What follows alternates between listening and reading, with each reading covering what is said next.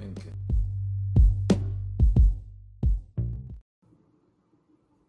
Hey, it's Coach Dr. Kim. I started this journey after having a stroke at the age of 36 years old.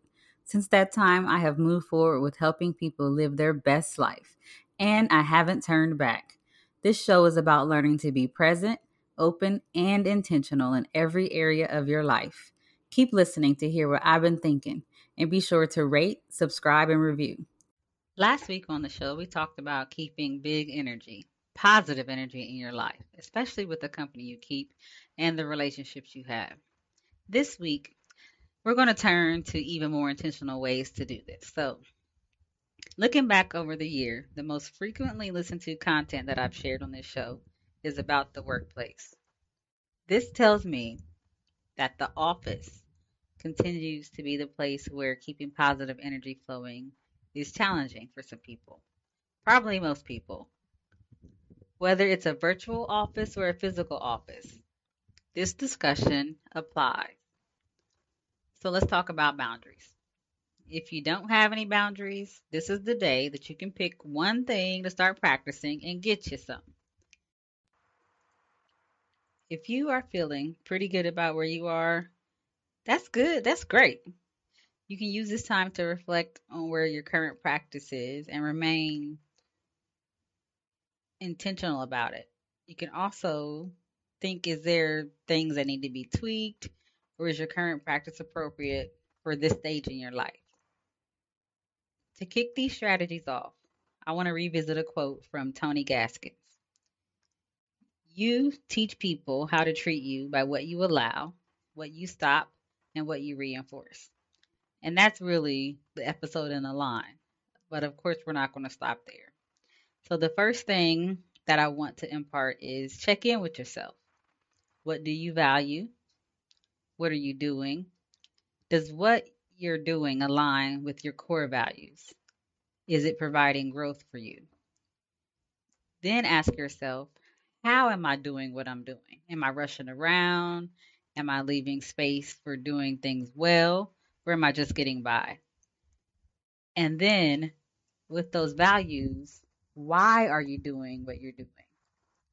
And are you the only one who can do it? Are you hoarding all that for yourself? Are you sharing the wealth? Are you allowing someone else to level up in their growth?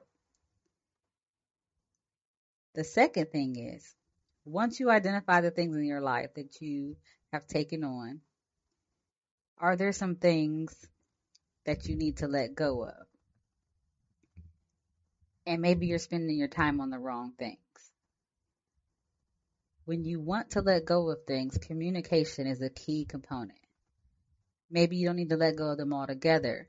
However, you need to ask people for help or establish expectations. Who in your circle can provide support? And who do you need to speak to gain more clarity? I'm going to give you an example. I had a client that was in a conversation with her boss, and there was also another coworker there. They left that meeting feeling as though they both were clear on what needed to be done next. However, the next steps for both of them were different in their mind. When she circled back with the boss, both of their next steps were not what the boss intended. In this situation, the boss was not the in this situation, the boss was not clear in their messaging. Yet if both employees went forward, built a strategy, executed a strategy, they would have had a product, an outcome that did not meet the intention of the messenger. Regardless of what the fault of the messenger was, they would have spent their time doing things that they didn't need to do. And so it is very important that communication is part of your boundary setting. If you find out that something's not clear, you may have to flex that courage muscle and go back to the source. If you feel like you're doing things that you shouldn't be doing or that you don't want to do or someone else should be doing, you may have to flex that courage muscle and figure out who can this be delegated to, who can I get support from, And I know that's easier said than done depending on your work environment, whether it's toxic or people don't communicate or the hierarchies and the structures are complicated and it's hard to get support from other people. I do want to acknowledge that that can be a barrier.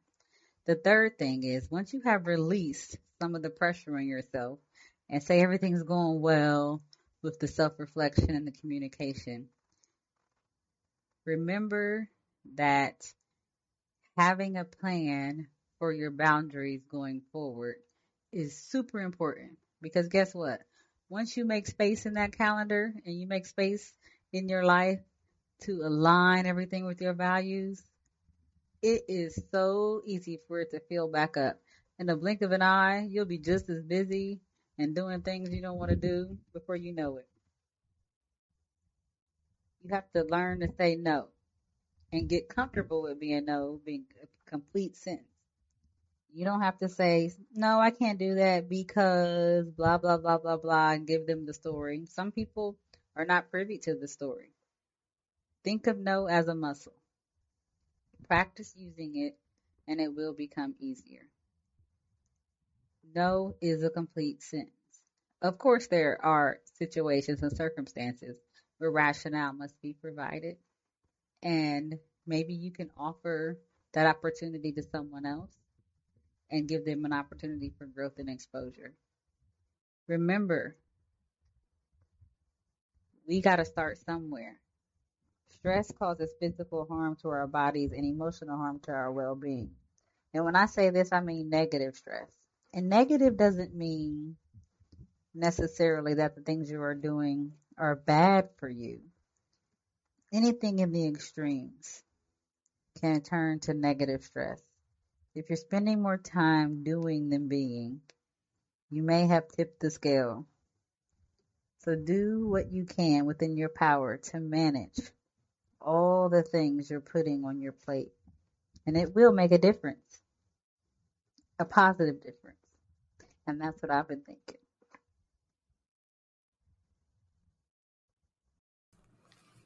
To schedule a session with Kim, visit www.kimregis.com where you can learn more about her. You can also book a free life coaching consultation. Find the link to her book, Meeting Just Fine, A Life-Changing Encounter, available on Amazon.com.